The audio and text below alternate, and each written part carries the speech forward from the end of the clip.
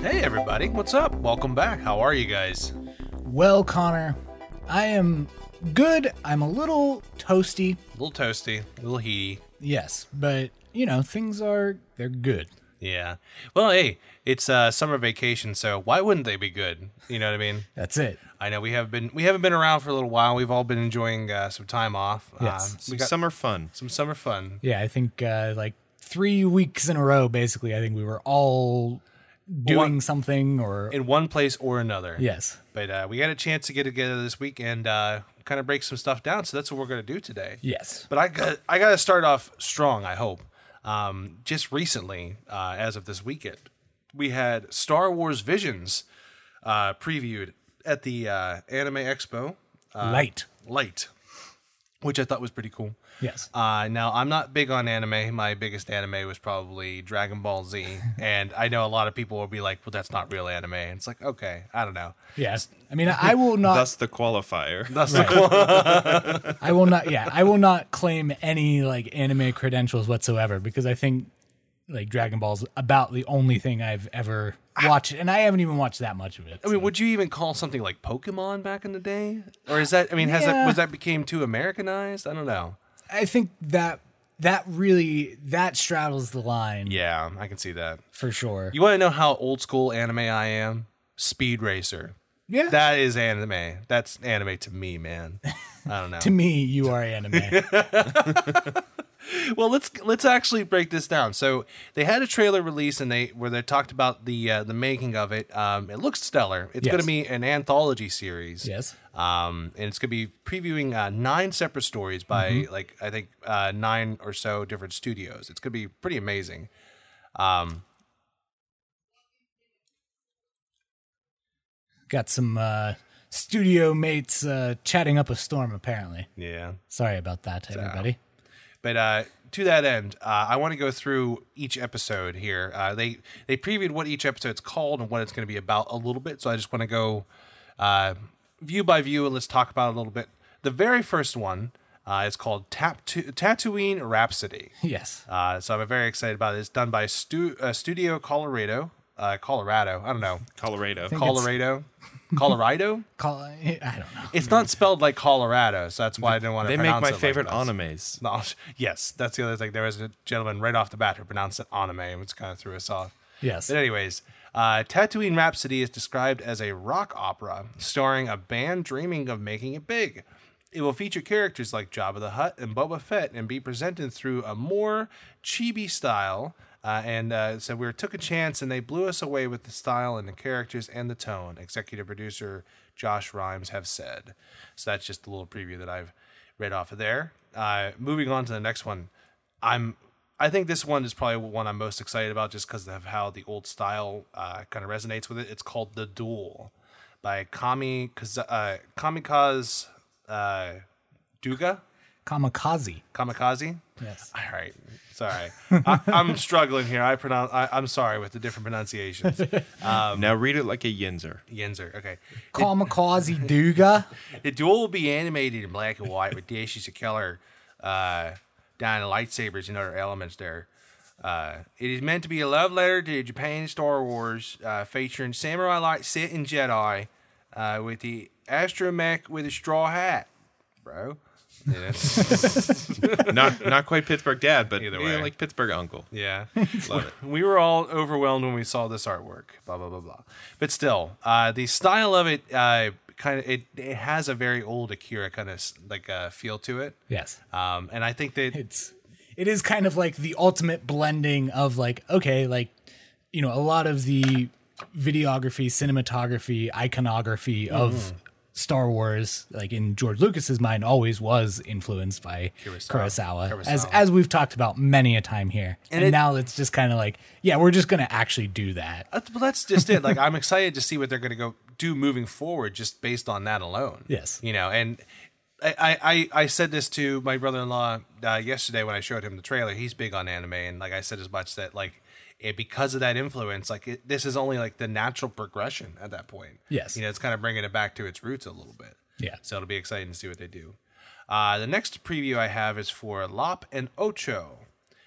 This anthology will be about a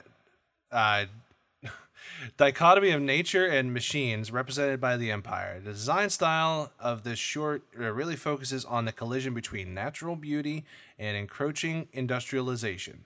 The character Lop is a bunny person described as expressive and loyal. Lop, in other words, is like another Leppy. We talked about Leppy before. Jackson. He was like part of one of my favorite stories out of that thing. Nice. So I was excited to be like, oh, they're actually bringing in like it's so like I mean that's the other side of it too. They can make this anything they want, because they have that freedom of it. But like, this is like it's not bound to any sort of timeline. It's right. I guess you could say this is almost like a Legends entry. Oh yeah. Like myths and fables at that point. Yes. I think that's kind of what their angle was. Yes. But even to that end, like I said, I'm happy that when they go for anthropomorphic humanoid characters, they happen to pick one that was already kind of established in the series. So fun times. The next one is The Twins rather. It says it is a play on the story of Luke and Leia. The main characters are born into the dark side. The story is about how far the brother will go to save his sister. Yeah. So this one, I like. In addition to the duel, like, yeah. I mean, obviously, that's I guess always what I'm gonna be drawn towards. But like the weight of that story just immediately struck me as like I'm ready for this one. Do you remember those previews they had for Knights of the Old Republic? Like the very high stylized, well animated like previews. Mm-hmm. There was one, I forget which expansion it was for, but it featured twins. Mm-hmm. There was one in like a black tuxedo or suit, and the other one was in a white suit. And now featured I'm imagining tuxedos. Yeah, sorry. Basically. But yeah, they were fancy people, and they got their tuxedos dirty. No, but I mean, that's kind of where my mind is leaning in that point, because that has that same sort of feel to it. And it will be interesting to see the whole twin dynamic play out, because not only with Luke and Leia, but we've seen it with Jaina and Jason and everything else leading up to it. So always room for more twins in the Star Wars universe. Of course. Well, from the same studio as the twins, we have the next one. It's called The Elder. The Elder is about the relationship between a master and Padawan. The two must work together when they encounter an unknown enemy. I wanted to make this period piece with a taste of Star Wars. Director Masahiko Atsuka. I'm really pronouncing these awfully. I'm sorry. He says, I am happy I directed a Star Wars episode as my final work. Oh, that's interesting.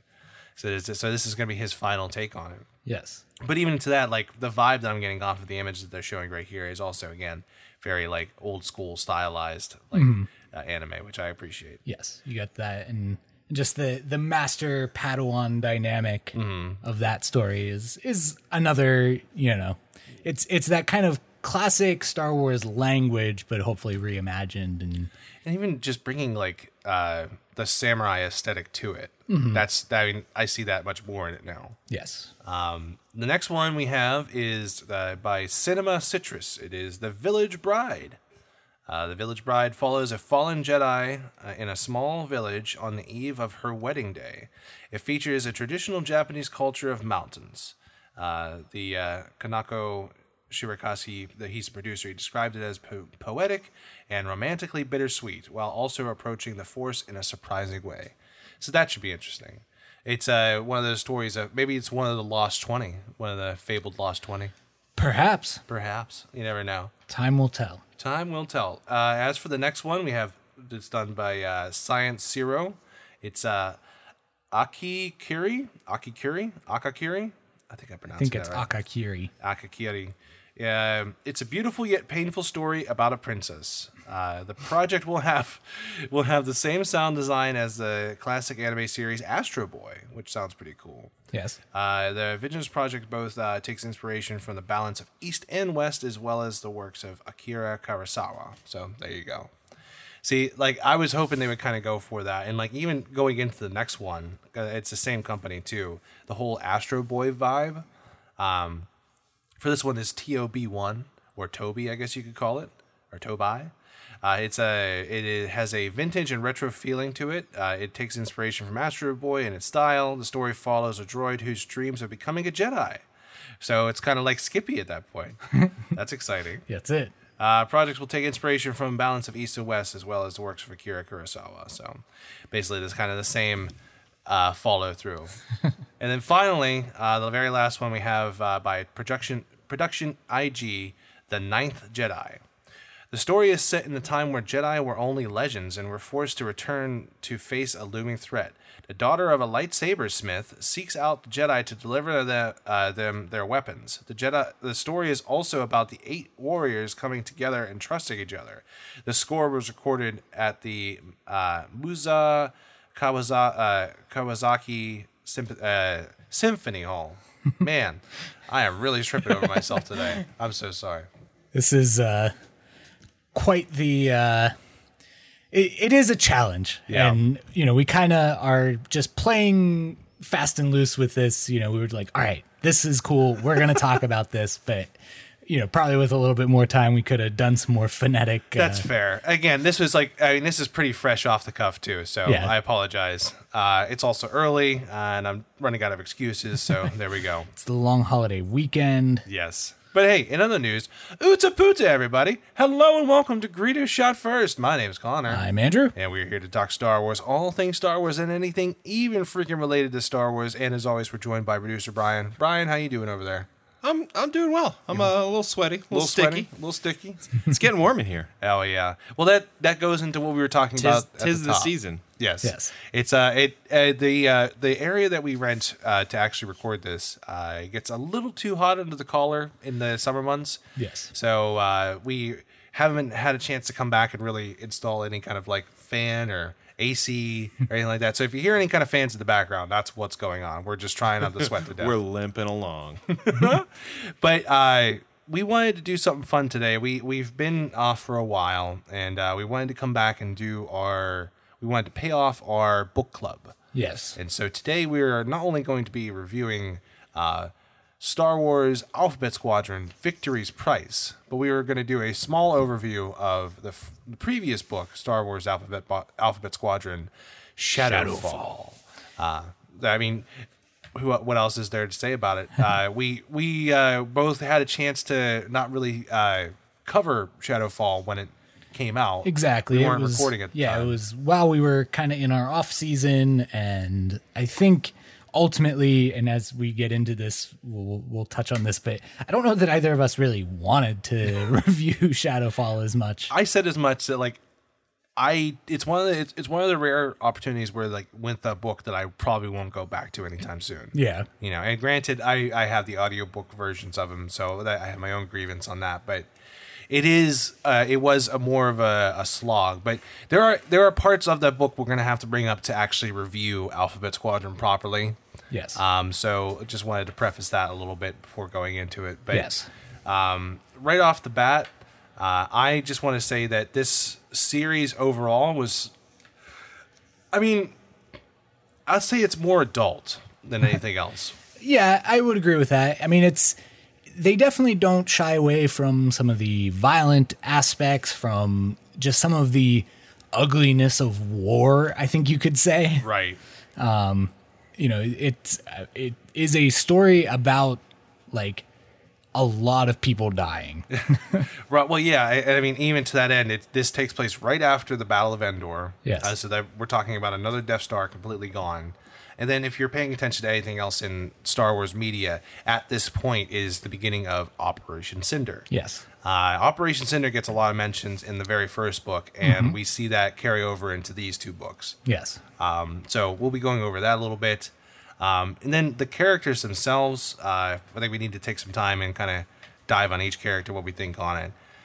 So without wasting any time, I say let's jump into it. But before we do go into that, if you guys haven't read either Shadowfall or Victory's Price, I would wait, come back, because this is going to be... I think we should do spoiler-free at the top, and then dive right into it and just kind of... Yeah, we can give our kind of general impressions, perhaps, but then, we'll switch over to more detailed conversation that might include some light spoilering. Sounds good. So right off the top of the bat, out of the two, I think Victory's Price is definitely better. Yes. That's an easy enough summation right there. Yeah. Victory's Price is the third book in the series. It is the the finale of the series, which is like, it's crazy to think that usually the second book has a lot of weight to it. You know, it has to be that bridge. Yeah. You know. Yeah, and in the storied history of Star Wars, like middle chapters, doing a lot of heavy lifting in terms of The Empire Strikes Back, in terms of The Last Jedi, including Attack of the Clones, my favorite. Probably the best ever. Yeah. You know, it really has to carry from the beginning of the story to the actual end goal of the story. And but for whatever reason, it like Shadowfall does not seemingly do that. So let's start right off from the bat, just in the fact that like when it comes to where the story is and where the squad is themselves, without giving too much away, like we don't get to know them as a squad. Yeah. You know. Yeah, we definitely spend, I mean, so to even go back to the original Alphabet Squadron novel, like yes, in that we kind of get this team building process. I mean, it's the kind of underlying plot of the first. It's a great tool. Yeah. Just being like these reluctant warriors are kind of put in this situation where like not only are they put into this, you know, it's supposed to be not even like an elite squad, but an intelligence gathering squad. Yes. Of flying ships, mind you. Intelligence working group, and they just all happen to fly different spaceships. Right. All for different causes and such. Yeah. And yeah, so like the conceit there is good, but then like basically, I mean, we do get the classic Star Wars middle chapter mantra of trying to basically split everybody up. And they do it perfectly. And they certainly do. Because, I mean, right off the top of the book, I mean, like I said, we start off with them as a squad, but it doesn't really seem like there's any gel holding them together or anything like that. And then once the breakup actually comes, it's like, okay, you know, it wasn't nearly as dramatic as it could have been, I feel like. Yeah, they are, I mean, they're messy people. They don't especially like one another. And that part is true and it's important to the story. But he doesn't like you. We don't like you either. But there's definitely something to be said that, like, unlike in, you know, Empire or Last Jedi or whatever the case may be, like, there isn't that, it doesn't feel earned that they're just, like, gonna go off and do their own separate things. Right. Well, even to that end, like with Empire, it's Luke trying to get back to his friends. Or with The Last Jedi, it's the Finn and Rose trying to get back to their friends in the Resistance. Yes. Now with this, yes, it's them trying to get back together, but all on such looser terms. Like, they don't call each other friends. They barely call each other comrades. Yeah. You know, so it's like, it's hard to kind of preface that. And that whole overarching feeling, I think, leaks into the third book to its detriment. Yeah. Like, it doesn't add to it as much. Yeah, we never, I mean, there's literally probably about one chapter's worth of time where the entire Alphabet Squadron is actually back together. Yes, it's ridiculous. Even leading into like the penultimate, like the final battle. Yes. And everything. It's like, yeah, you're still not. All right. Well, yeah, I'm trying not to give too much away, but still. All right. I think that's enough on that. Let's just put it this way. Victory's Price was definitely better. Yes. But I need to dive into Shadows Fall a little bit, and we need to talk about some spoilers. So, without further ado, spoilers ahead. Okay. Let's go into it. So, as we said, they break up almost instantly. And now, why do they break up initially? It's because Karen Aiden, who is their handler, essentially, he like goes missing, I think is what happens. Yes. And when he goes missing, he sets out this like alert, essentially, like this life alert that like, if I'm not found, here's what I need everyone to know. And it's like Yrica Quell's dirtiest secret. Yeah. And so maybe before we even do that, let's kind of back up for a moment. Let's actually talk about who's in Alphabet Squadron. It's a good idea. Okay, we haven't really unpacked that yet. So the flight leader of Alphabet Squadron is Yrica Quell. Lieutenant, yes, Yrica Quell. Yes, Lieutenant Yrica Quell, even though she's outranked by apparently two of her subordinate right? Doesn't make any members. sense. Yeah. So she is an Imperial defector from from Shadowing. Shadowing, the 204th. Yes, the antagonists of the books. Yes. And she flies the X-Wing Yes. Most importantly, that's why she's the leader. She has, because she has to fly the one ship that everyone recognizes. Yeah. Then we have Captain Nath Tenzin. Yes, the second in command who flies the slowest ship. Yes, the Y-Wing. The Y-Wing. I mean, he makes the Y-Wing so much cooler than it deserves to be. I'll give him that. Yes. But he kind of fills the role of the smuggler, the reluctant hero, Yes. the Han Solo of the group in a he's- way. I mean, he also has Imperial entanglements. He Yes. originally served in the Empire, then broke over to the Rebels, but then was kind of disillusioned with that, so he kind of went and did his own He was doing some little piracy thing. He was doing piracy with like TIE fighters or something like that. He was running Yes. protection or something like Yes. that. And that's Yeah, how protection Aiden found racket. him. Yeah. Yeah. Crazy stuff. So obviously his history is a little muddied. And then we have Will Lark, who by victory's price is Commander Will Lark. Right. Like he kind of comes out of his shell to become the true leader. And like Yes. in the very first book, he is like the most timid, like he's like a turtle hiding in his shell. Yes. Like he doesn't really come out. He gets called out because he's like in love with his ship. Yeah. Like there's a point where he's talking to yeah. So- So he flies the A-Wing. Yes, he is the A-Wing pilot, and so his backstory is that he's from a planet called Polinius. Polinius. I wanted to say Polaris. I'm wrong. And if you were to tell me that Polinius is like the planet where you get unobtainium from, You would believe it. I would believe it, because on Polinius there are these there's this cast of flyers who fly on the backs of beasts called Saravkas. Saravkas. I was trying to think what the heck they were called. So yeah, essentially. So I imagine yeah. that he has the data connection port on his on his ponytail. plugs it into the tail. It works out. Yeah. It's all natural. It's fine. Yeah. But yeah, so I see you. but I mean that adds to his character. Like as goofy as it is, I think it adds to his character in the sense that like he's so in tune with how to fly because he's like one with this living creature. Yes. And he kind of translates that into his A-Wing to the point where like throughout the first book people make fun of him for talking to his A-Wing like it's a living thing. Exactly. And he still carries that over the 3 books. Like Yes. he's still talking to his ship. And he is definitely the most gifted pilot. Yeah. Although, and I mean, obviously we're not quite really talking about Victory's Price yet, but we also learned that he's actually not a very good shot. No. He's an excellent flyer. He's not a great killer. Yeah. Which will... I don't want to kill no more. It's not good. Yeah, that'll come into play down the road.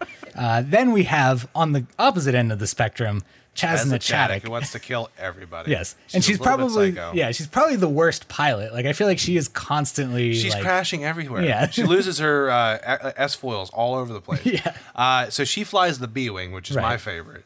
And I liked her character in the first book. And then over the course of the next 2 books, she really just became like so disliked. Yeah. I liked her in the first book based on the fact that like she had this very real like survivor's guilt to her. You know, she was the last survivor of her squad, much like Will was, and that was supposed to be something that they bonded over, but it never really like came to pass. It felt like, Right. You know, and she kind of took it in a different direction where like Will was more respectful of it. She was kind of indifferent to it. She just kind of puts it like, I don't want to, I don't want to deal with anything. I just want to get shot down already and just join my squad mates sort of situation. Exactly. Yeah. And- she kind of has this, Like a death wish almost. yeah, like almost like suicide by imperial kind of mentality. Yeah. That she wants to go down in a blaze of glory. But even to her backstory, like I like the fact that I'm calling her Lieutenant Dan. Lieutenant. Just yes, for the rest of this review, that character's Lieutenant Dan. she's died in This every character. single American war. This That's I'm holding up the book here. She's a Feland, I think is what the Feland, yeah. Feland. Yes. But even to that end, one of her characteristics is that to a point she loses it, but like to a point she has a lot of rare and like unreleased Her music EPs collection. and music and stuff like Yes. that. And like some of it's hilarious because it's like Huttese opera or Yeah. like Deveronian rap, stuff like that. Like it's just the most outrageous stuff out there. And like she'll just pop it in and play it over her speakers. Yes. And so like instead of hearing her, talk to you and say Roger that, you're just hearing ba bum ba bum ba bum, like hearing the music go. So I thought that was a cool characteristic of her. Yes. And then you find out more of her actual backstory in Shadowfall, and like her story in Shadowfall made me dislike her the most, honestly. But, Yeah. like I'll get to it. But let's move on to the final member of the squad. We've Yes. got Kairos. Kairos. We've mentioned we mentioned her previously. Yes. She flies the U-wing. Yes, because of course she does. Because we need a U-wing in a squad. Like, it Gotta makes have perfect one, sense. right? It makes perfect sense. I mean, don't even tell me it doesn't make sense, because it does. But anyway, she is of an unidentified species. We never learn what the species is. Really, we don't. Yes. It's incredible. We go to her home planet in Victory's Price, and you still don't know what the species is called or what the planet's called. You just know that her species kind of has a So she's Yoda's sister. Is what be. you're telling me. Except that she wears like this weird faceplate and she's covered like a mummy. She wears like literal wrappings. And like I feel like there was a thread involved in terms of like why she was called Kairos, like the capital of Egypt. Yeah, kind of a mummy-esque thing. My eye roll. No one can. No one listening can see it, but my eye roll was very severe there. I saw your eye roll through the audio format. There you go. But Felt it. yeah, but then eventually that kind of subplot I feel like just kind of fades away, and then we get a different subplot, which is interesting. Yeah. but- Well, I mean, like she's like an action hero in her own right. yeah, she like rather than like the U-wing being like the support craft, it is just like the heavy. She takes it out. There's a point in Victory's Price where they're describing how she's flying, and she's literally doing like spins while she's shooting forward and then shooting out of the back hatch with a bowcaster. Yes, like she Chewie's is weapon.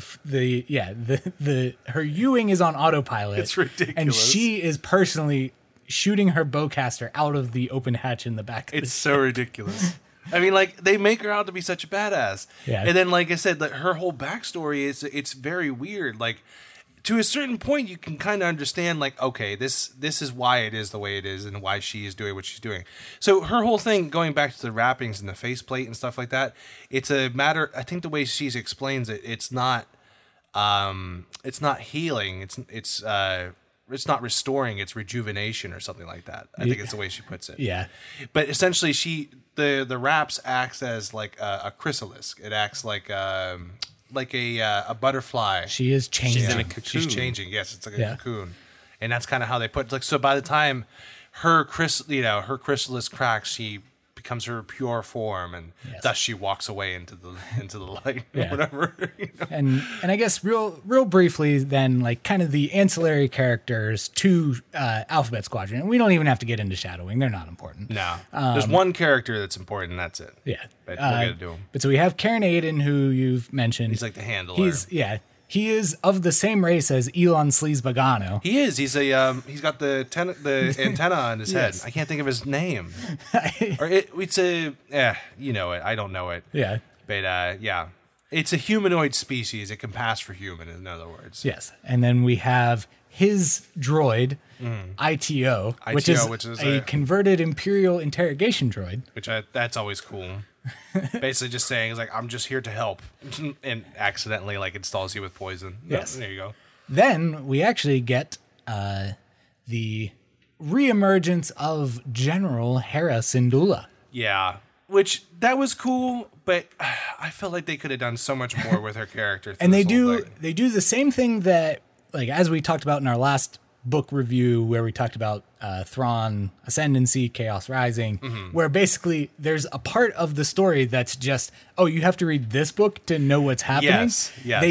They actually do that first here in Shadowfall, where like basically the events of Shadowfall kind of take place because Hera has to leave. Yes. Because she has to go then To serve be her in Star Wars Squadrons. the game that came out that we reviewed recently.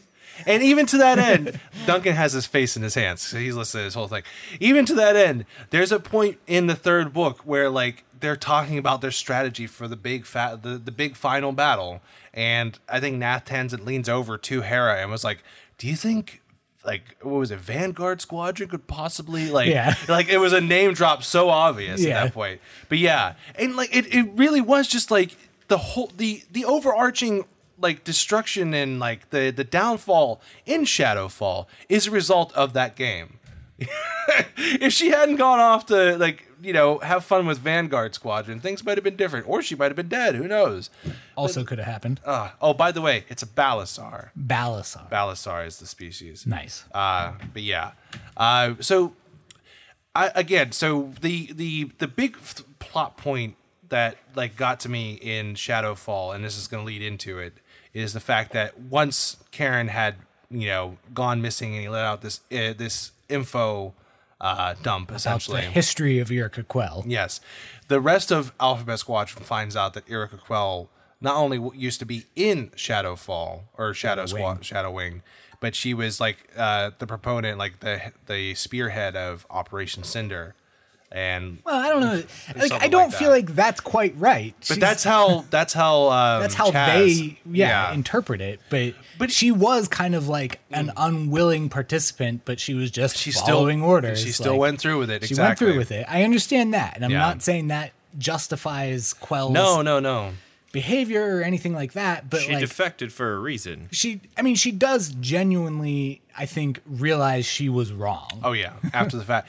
But it's like that's also kind of, I mean, to kind of get meta about it, that's the point of these books, is to ask those types of questions. Yeah. And that goes into the name Victory's Price. Like, what's the price you would pay for victory? Mm-hmm. And I think that's why I liked the last one more, is because they took these questions they started asking in Shadowfall and then gave it more of a satisfactory answer. Yes. Now, Shadowfall was more about splitting the team up.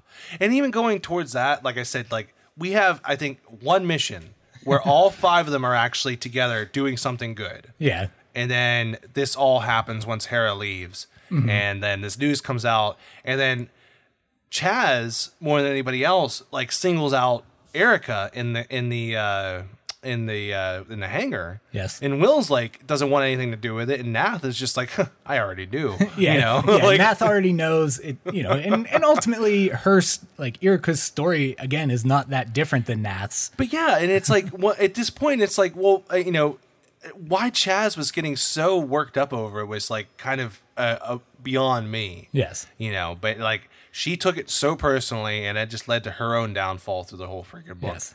So, well, yeah, she goes off and joins a cult, so don't worry about it. Yeah, literally. Yeah. Seems legit. So, like, Chaz's character, like, she grew up in a cult, and then she left that cult, and then joined the Rebels, and then there's the events of Shadowfall happen, so she gets split up with the Rebels, and ends up joining another cult. Yes. Because she's like, I just need to hide out. Yeah. Or whatever. Yeah, and I like part of it is she understands that all of these cults are essentially just grifts. Yeah. Oh, yeah. Like, she's fully aware of that, and like that's kind of why she does it. She knows how to get in. Yeah, like she knows how to play that game of sorts. But at the same time, it's just like, I don't know, I just don't understand like why that's such a powerful motivation to her. It doesn't make any sense. And at that point of her being the kind of person just being like, just put me out of my misery, give me up to my squad, like yeah. What she chooses to do in basically hiding. Yeah. And then even on the other side of it with Nath and Will, yes, like their whole story is essentially like, I liked their story probably the most out of it all, because it was actually like Will coming into his role as a commander, as a leader, and we kind of get some of that classic rebel spirit where they are kind of building this like militia force to like defend the planet of Troith from Shadow Wing. So like there's no capital ships. Shadow Wing and parts of Alphabet Squadron are stranded on opposite sides of this moon or whatever, and that leads into this like very ragtag fight, and that makes it much more personal. It's like you're not just fighting Star Destroyers against Star Destroyers or anything like that. It's like you're actually like one-on-one, right? And it gives Will that much more perspective onto his choices into Victory's Price. Yes. But yeah. I think that story overall I liked. The overall ending with Erica and her and ITO and Aiden being on that mysterious planet. Was that a Sith planet? Yes. Which Sith planet was that? I don't know. They never truly mentioned, did they? No. But the way that they described it the entire time, I'm thinking to myself like, yeah, it sounds like Korriban or like one of these planets that just got zapped of life. Yeah. And that's exactly what they're feeling. Is just they're just slowly being suffocated by hate and Yes. anger and stuff like that. Exactly. So, but I mean, there's even a point where doesn't she like find like Sith technology or whatever? Yes. Yeah. In fact, I mean, the the ship that they find. Well, they find like a Sith temple, basically. Right. They don't know how to open it. Like, there's Yeah. like something around here. Yeah. Yeah. And they basically like have to go into this like hate trance Yes, to that's open right. the door. That's right. Yeah. I mean, and like that, I don't honestly mind that much, I guess. It's better with you in something like Rebels, though, when you can Yeah. actually see it displayed. Yes, you know. exactly. It just doesn't translate as well, no matter how you slice it, whether you're reading, whether you're listening. Right. And I will say, I actually listened to Shadowfall. Ah. I do own it as well, or Mm-hmm. physically have it, but So I'll say as much to that end, talking about the audiobook real quick. There was a different narrator for each book. Yes. And I think that's what threw me off the most. yeah. I forget who did the very first novel. Saskia Marvelid, Well, the second one was Carol Manda, right? Cara Monda, because it was, she usually does, most famously, I remember like the first time I ever hearing her narrate, she did the Anne Peru story from a certain point of view. Yes. But then January Lavoie did Victory's Price, and I very much enjoyed that because she's the one who did Afra. Yes. Dr. Afra story. Yeah. So that was fun. Well, I thought that was Or was that? that's Emily Wu Zeller. There's Emily Wozeller. Never mind then. Well, But January Lavoie did, I think. I mean, she's done a lot of the. she does jump in. Yeah, I think she maybe did like Bloodline. the Yes. Claudia Gray novel. Yeah, and that was a good one. I know Yeah. we haven't talked about that, but Yeah. that was an interesting story in itself. Yeah. But yeah, I was just saying as much in like going back into reading versus listening, like it will throw you off. And then Yeah. like, you know, it's one thing when you have Mark Thompson and he's able to just kind of fall into these different roles. Yeah. You know, but when you have three different people bringing three different affectations to characters, it's like you start to lose the thread. Yeah. You know? No, I agree with that. And like, I mean, I think I've talked about this way back when we talked about the original Alphabet Squadron is like, I also had that, like I had that both ways, but eventually I just took over reading it. Like I was Yeah. like, I'm not really liking this presentation. Like, and like I was on vacation. So like it's I easier had that the way. ability to just sit and just read it. And, you know, and as we get into this, like Shadowfall, I listened to like while working and it was just like, it just felt muddy. Yeah. You know, it was just hard to draw a lot of clear lines in terms of what was even happening. Or even try and enjoy yourself at that point. 'Cause Yeah. it's hard to sink your, you know, place your bets with one person. You know, Yeah. it's hard to say like, well, I like this story individually. Right. And like, and that's kind of the point of it. Like going back to the idea of the bridge movies and stuff like that. Like they all usually end on a down note because Yes.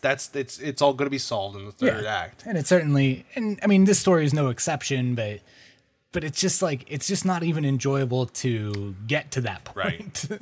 Well, let's get to that point now. Yes. Let's move So on let's to talk Victory's about Price. Victory's Price. And now Victory's Price, I read in its entirety, page 1 to page 455 or something. It's a long book. Yes.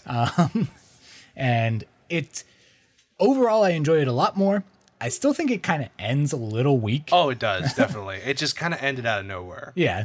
I mean, if you're comparing it to something like the Aftermath trilogy, which had like a epic conclusion, Yeah. you know, this is like comparatively, Yeah. very subdued. Yes. But that being said, Victory's Place takes place 11 months after the Battle of Endor. It's setting up itself so that eventually it's going to lead to the Battle of Jakku, the last battle. And I do like that. And I have a lot of time for that within these stories. It's like, Yeah. tell me the other perspectives about Right. these major marquee events. We already know so much, not only from the Aftermath series, but from Lost Stars, there's another perspective on the Battle of Jakku, and then from the Battlefront 2, yeah. there's another perspective on that. But it was cool to hear, because this is another one where it's like, it's not only taking, it's in space and it's on the ground.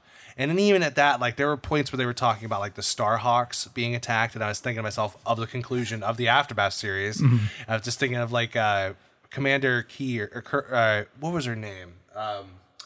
Either way, the New Republic commander Augate. Augate, yeah, Commander Augate, just taking the Starhawk and just ripping down the Super Star Destroyer. I was like, oh, but they never even talked about it like in this book. I just knew it was happening in the background. Exactly. You know? Yeah. Well, I feel like there's like one sequence where they kind of reference like, oh, one of the new Starhawks is being completely overrun. Yes. Yeah. But then it cuts away and you don't actually see what happens. It's but so sad. But if you know, yeah, like if you know Aftermath, you know what's happening in that scene. If you play Battlefront 2, I think if you play on the Jakku map and you play long enough, you could see in the background the Star Destroyer Deliverance falling or whatever. It's not the Deliverance, Finalizer or whatever it is.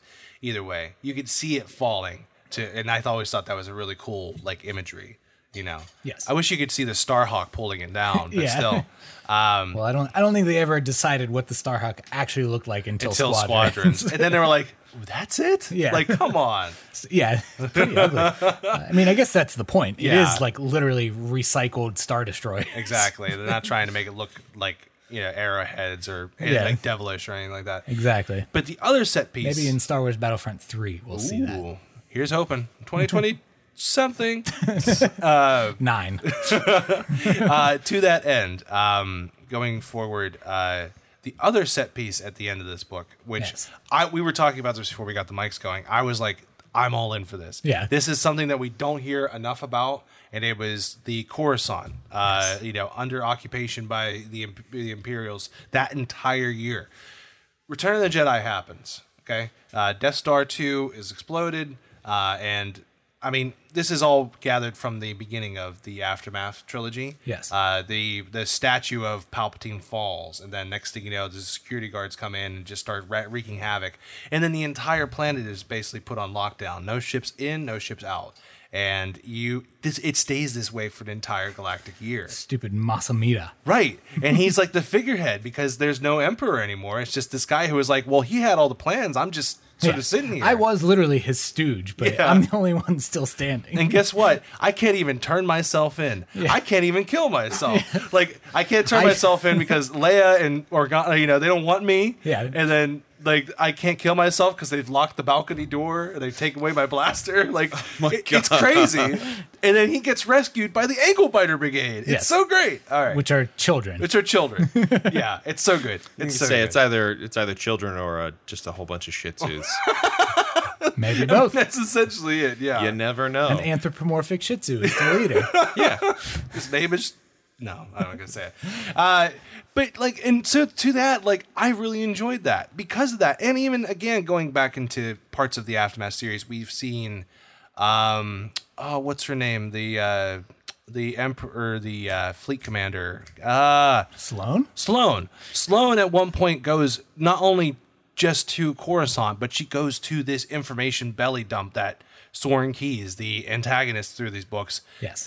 is trying to get access to. Yes. So the overarching story of him going to Coruscant is to destroy the Imperial databank. Yes. And the reason he wants to do that. Yes. You go ahead. Yeah, so his motivation is that he wants, previously Imperial people to be able to live freely, essentially. Which is to say that, like, he's afraid that New Republic justice will, like, want to persecute all former Imperials. Make it like the French Revolution. Exactly. Just, beheading every 15 minutes sort of Yes. situation. And his whole point is, like, yes, the fighting needs to end. Like he's in agreement sort of with Alphabet Squadron, with the New Republic. But it's what side he's on and where he stands Yes. when it ends that he's most worried about. Yes. So he hatches this plan because the 204th Shadow Wing has one of the one of the courier droids. Yes, yeah. That we see Emperor in Battlefront 2. has yeah. like the red cape on it, and it's just Admiral Vithio. Operation Cinder's in effect. That guy. Yes, exactly. And so basically he has the droid analyzed after Erica kills it. Yeah. Well, I mean, of course, why wouldn't you? That thing's creepy. I would definitely kill it. I would have killed it months It's got the ago. face of Immediately. the face of like essentially the devil. Yes. I mean, come on. Yeah. But yeah. And even he, like, I mean, Keyes even damaged it and like broke punches the it. face. Yeah. He broke the faceplate in Shadowfall because he's just creeped out by it. Yeah, so I'm all about that. Yeah. But so then they have the droid analyzed, and that's how he learns that there is this massive repository of information about every Yes. evil, hateful, hurtful act by matter- anybody. No matter how big or small, whatever you have done, he's gathered at the Imperial.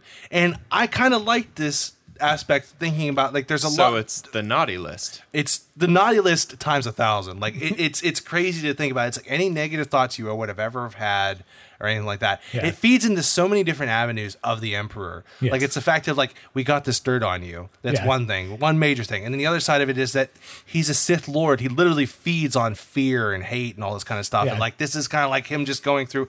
This is him going through like the classified as just being like good, good. And it's Yeah. like singing, and that's also going into the idea of like, why would people do genocide? Why would they do Operation Cinder? Why would they push the button on the Death Star?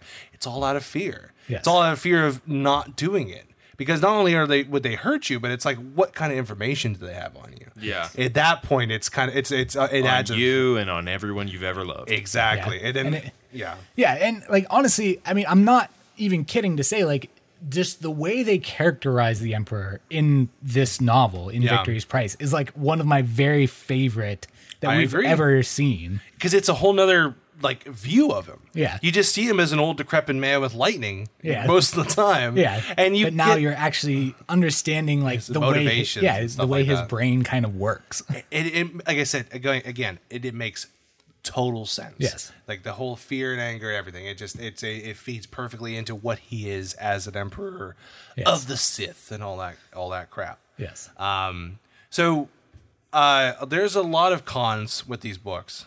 And we kind of joked about this before, but I kind of want to double back to this, is the fact that since they're called Alphabet Squadron, You would they're- think they would be more of a squadron. and it's complete opposite. Yeah. So like we said, with the Shadowfall, they're broken up, and then they have like one mission together at the beginning of the book, and then throughout Victory's Price, there's one moment where they're all in the same room. Yes. Like literally through the entire book, there's one moment where they're all in the same room, and then from that point on, even to the end, never again. Yeah, you I never mean- see all five of them in the same Yeah, I room mean, again. there's something genuinely comical that like the final set piece storyline, Right. Basically, like on Jakku anyway. Yeah. and I will still say that's like where the story kind of ends. Although obviously we have this Coruscant Yeah. subplot, and we won't get into the details on that. We'll save that for yeah. whoever wants to read it. Exactly, but but ultimately, it's like there are two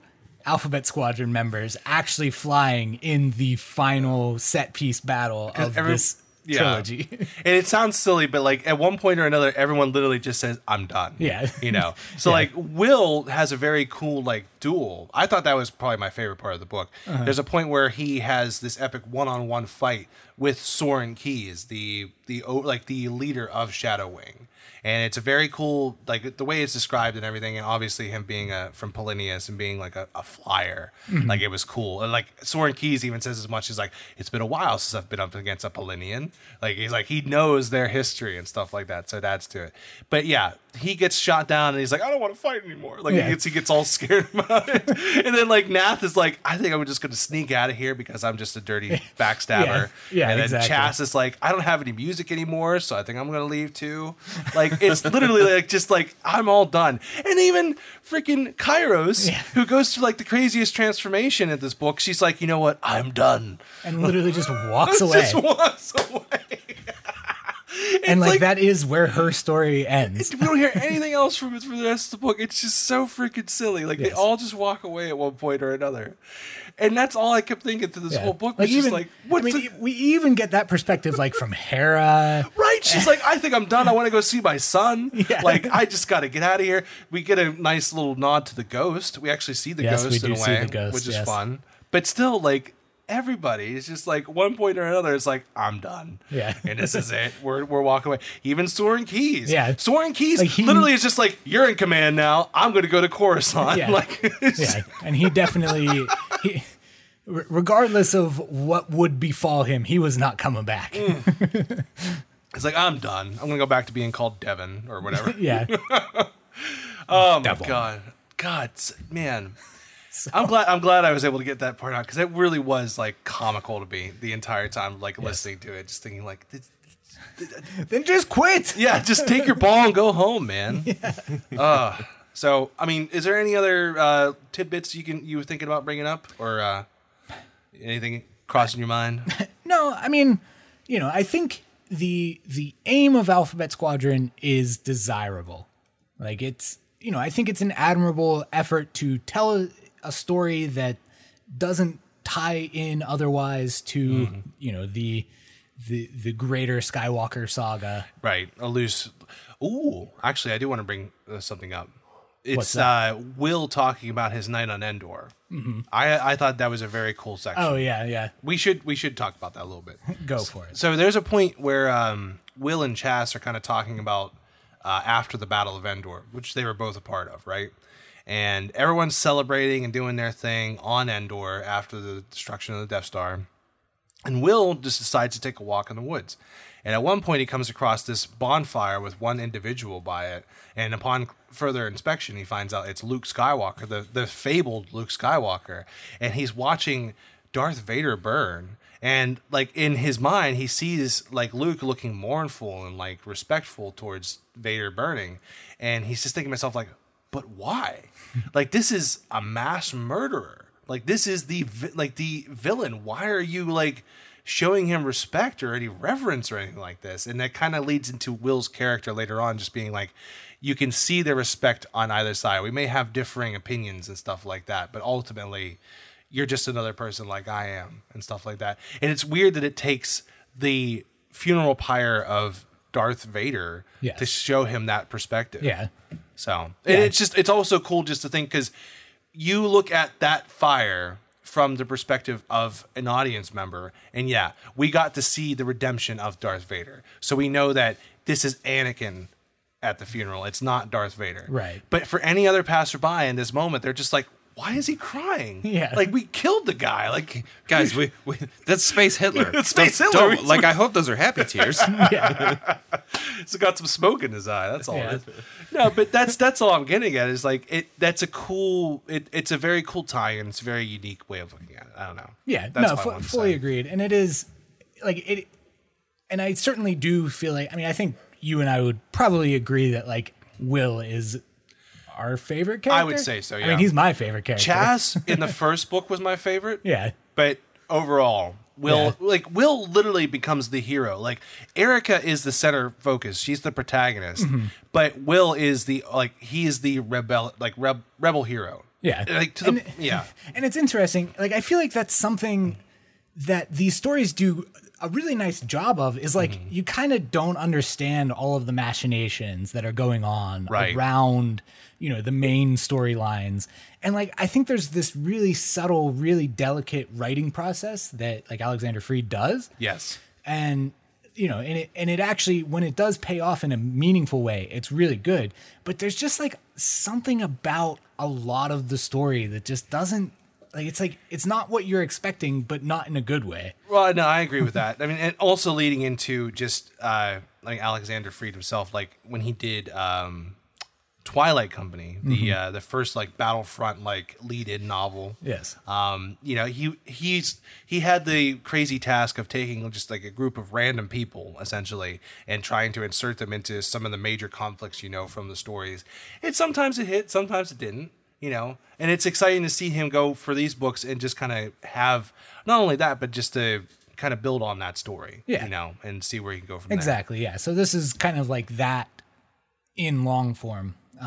Exactly. Yeah. And as I say, it's like, I don't know. I mean, I do like these stories in general. I mean, I think Alphabet Squadron and I think Victory's Price are stronger entries, but at the same time, like, you still need Shadowfall to kind of be that bridge, but it just does it in such a weird way. It's weird. I mean, like, you can also see that he's bringing up some like past, So he did the novelization for Rogue One, and which that one I liked. Yeah. It was okay, but like that's probably his most notable beyond these two. Yeah. right. And Jyn Erso is like Chaz's. It's like her hero. Yeah. There's a point where like when she joins the cult, she doesn't call herself Chaz. She calls herself Maya Halleck. Maya Halleck. I was going to say it the other way around, which is Jyn Erso's synonym. Like it's her cover-up name. Yeah. That she used whenever she got picked up by the rebels at the beginning of the movie. So it's a fun thing on like that. And even to that point, like there's a point where she's like, rebellions are built on hope. That's what she said. That's what Jyn said. Yeah. And all this kind of stuff. And she wants to view herself, Chaz wants to view herself as that rebellion hero who gave everything to solve, everything. I don't know. That, what I'm trying to say. He gave everything to get the Death Star plans, blah, Yes. blah, blah, save the day. Yes. But yeah, so it's just a fun little thing.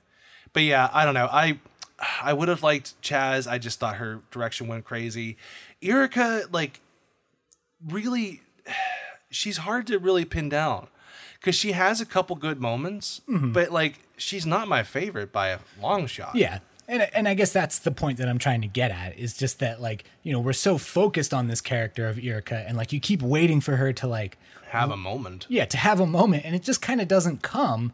But in a way, that's what allows all these other characters to have their moments. Right. And Building on the squad. yeah, as and it some is. of that is, some of that really works. I think it works with Will. I think I think like I really enjoy reading Nath, and just like he is this like smug, smarmy, like He's a know-it-all. self-absorbed. Yeah.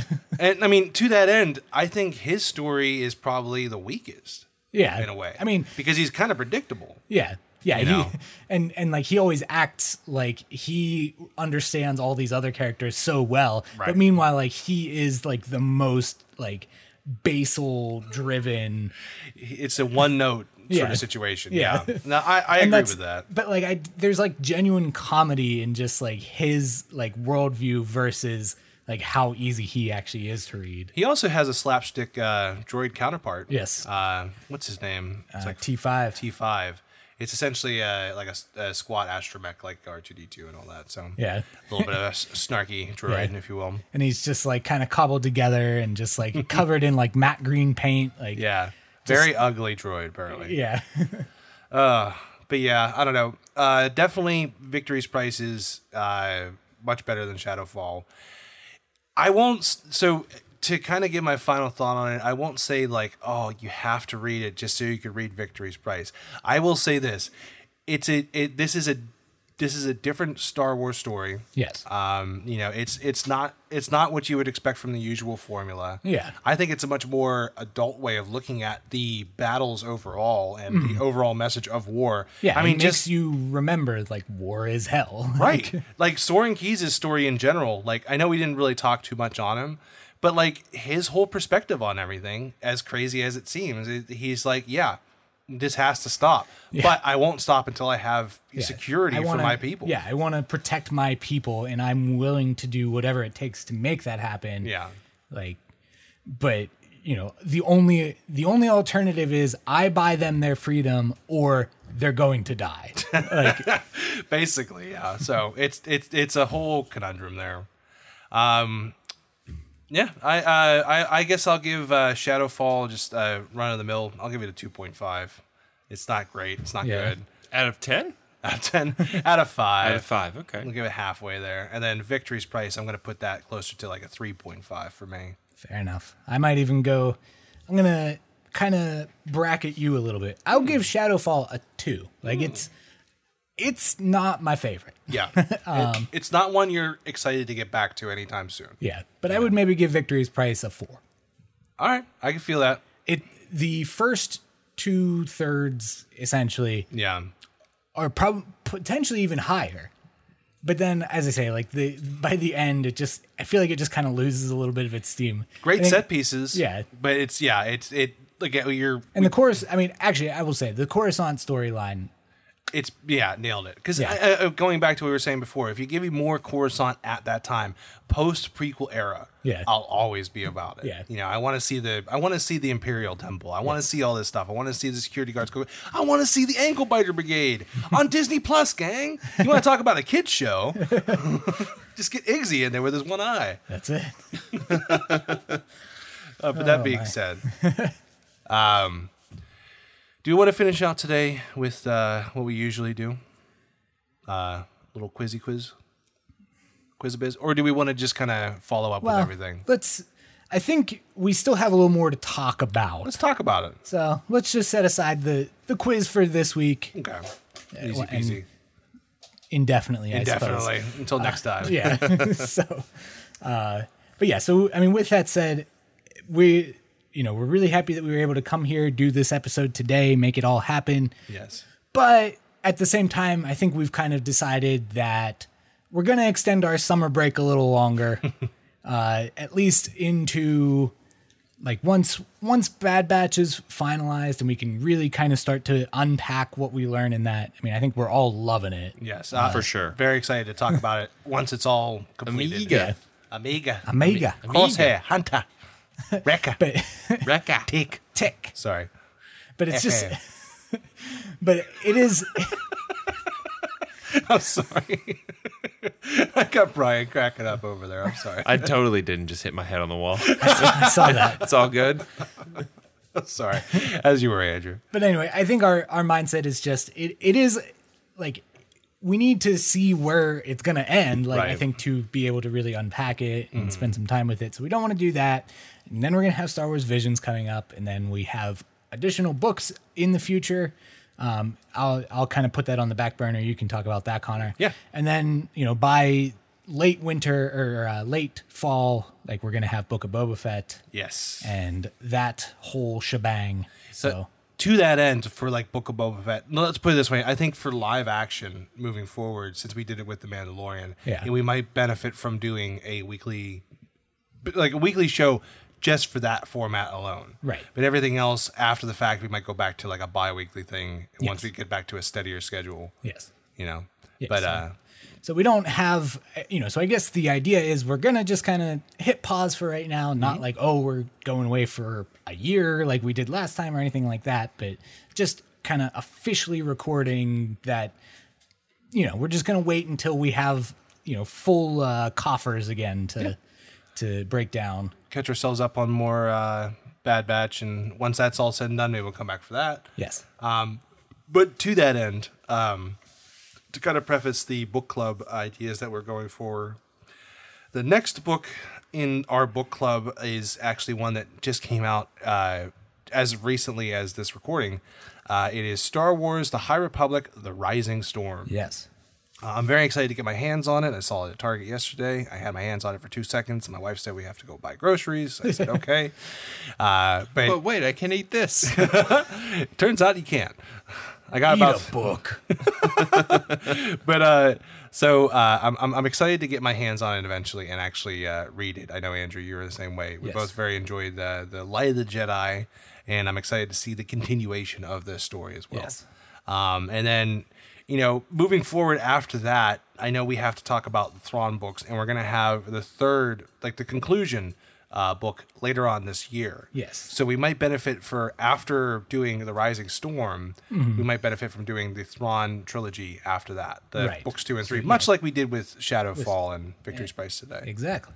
So, and it works out because it's all the same author and everything, so we don't have to keep repeating ourselves or anything. Yes. So to that end, next time we come back to talk, we're either going to be doing the Bad Batch review or we're going to be doing the book club, The Rising Storm. So keep that in your pockets. Looking very excited about that. Yeah, go read The Rising Storm. I mean, Light of the Jedi is phenomenal. Like, I think we're very excited about the whole High Republic story. I'm very excited to see where it's going to go moving forward. Yes. I know that there's just way too many like comic book lines that I need to get at. I saw a little timeline for how everything fits, and I'm not too far out. If you're just reading the comics and everything like that, it's going to relate to like the main story narrative, but it's not going to be like, oh, if you don't know this, then you're going to miss out.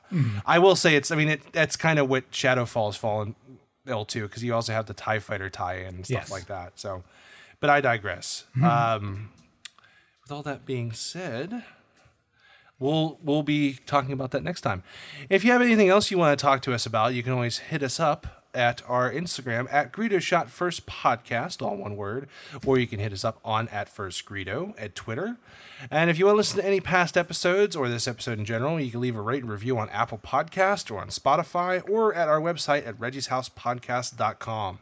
Any questions, comments, concerns, book ideas, topic ideas, anything like that, you can send us an email at greedoshotfirstpod@gmail.com. That's all one word, greedoshotfirstpod@gmail.com, all one word.